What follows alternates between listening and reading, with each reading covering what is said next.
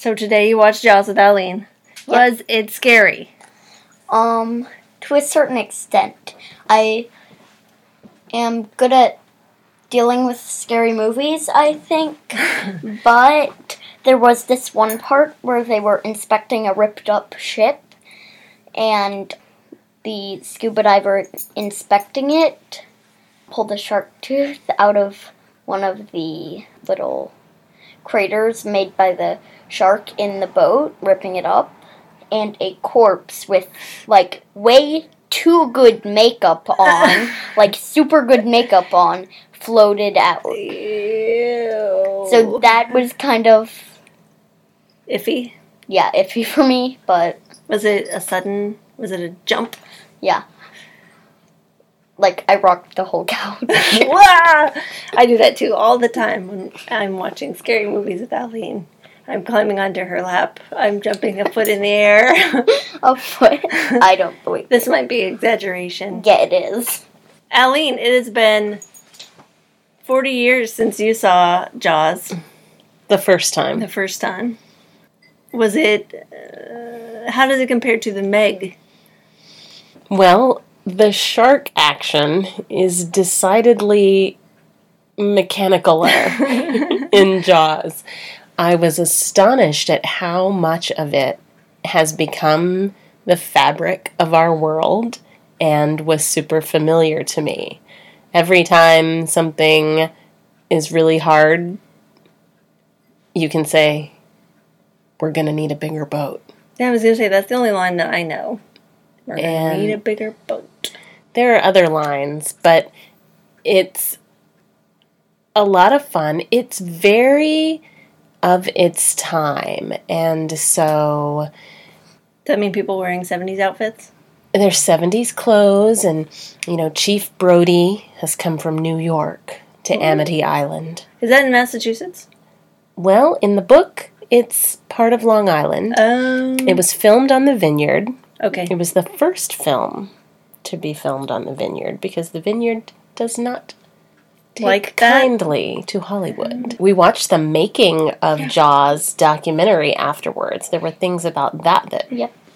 It showed you, like, the machinery in the shark, letting it move and eat people and kill people and things like that. And it worked well on land, but once you go into the water with it, the ocean is harsh and kind of beat up the machinery, so it was hard to work. And apparently, air quotes, on the island, everywhere, you could hear, the shark is not working. Repeat, the shark is not working. Over. And then one day you could hear the opposite. The shark is working. Hooray! So it's like Jabba the Hutt in terms of machinery, only they had to do it underwater. So that created an extra level of... Hardness. And then they also did the beating up the shark cage. If you've watched Jaws, you would recognize that. They did it with a real shark. Oh, that's cool. Who was actually trying to get away from it when they were stuck, but it was filmed from an angle that looked like the shark was beating up the cage. As long as no sharks were harmed in the making of the movie. It didn't look like it. What else did they do to make the shark look big when they were doing the scene with the cage? They put a tiny doll and a tiny shark cage. It's tiny! Things like this are way easier in the age of computer animation. Yeah. I guess. Also, no sharks have to be harmed or persuaded to do anything.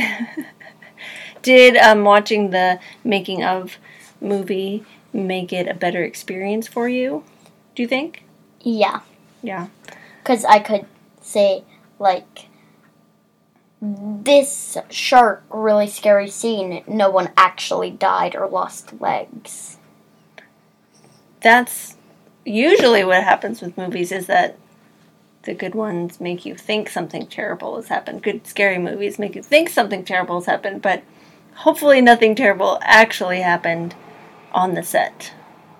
Yeah.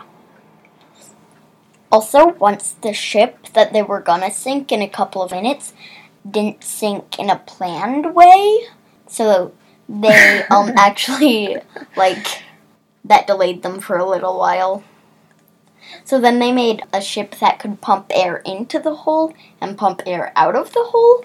So in shots, they could sink it And then refloat it to That reshoot. And then like a good sink idea. it and then refloat it to reshoot. Filmmaking is complicated. And interesting. It's very nice to see interesting. behind the scenes like that.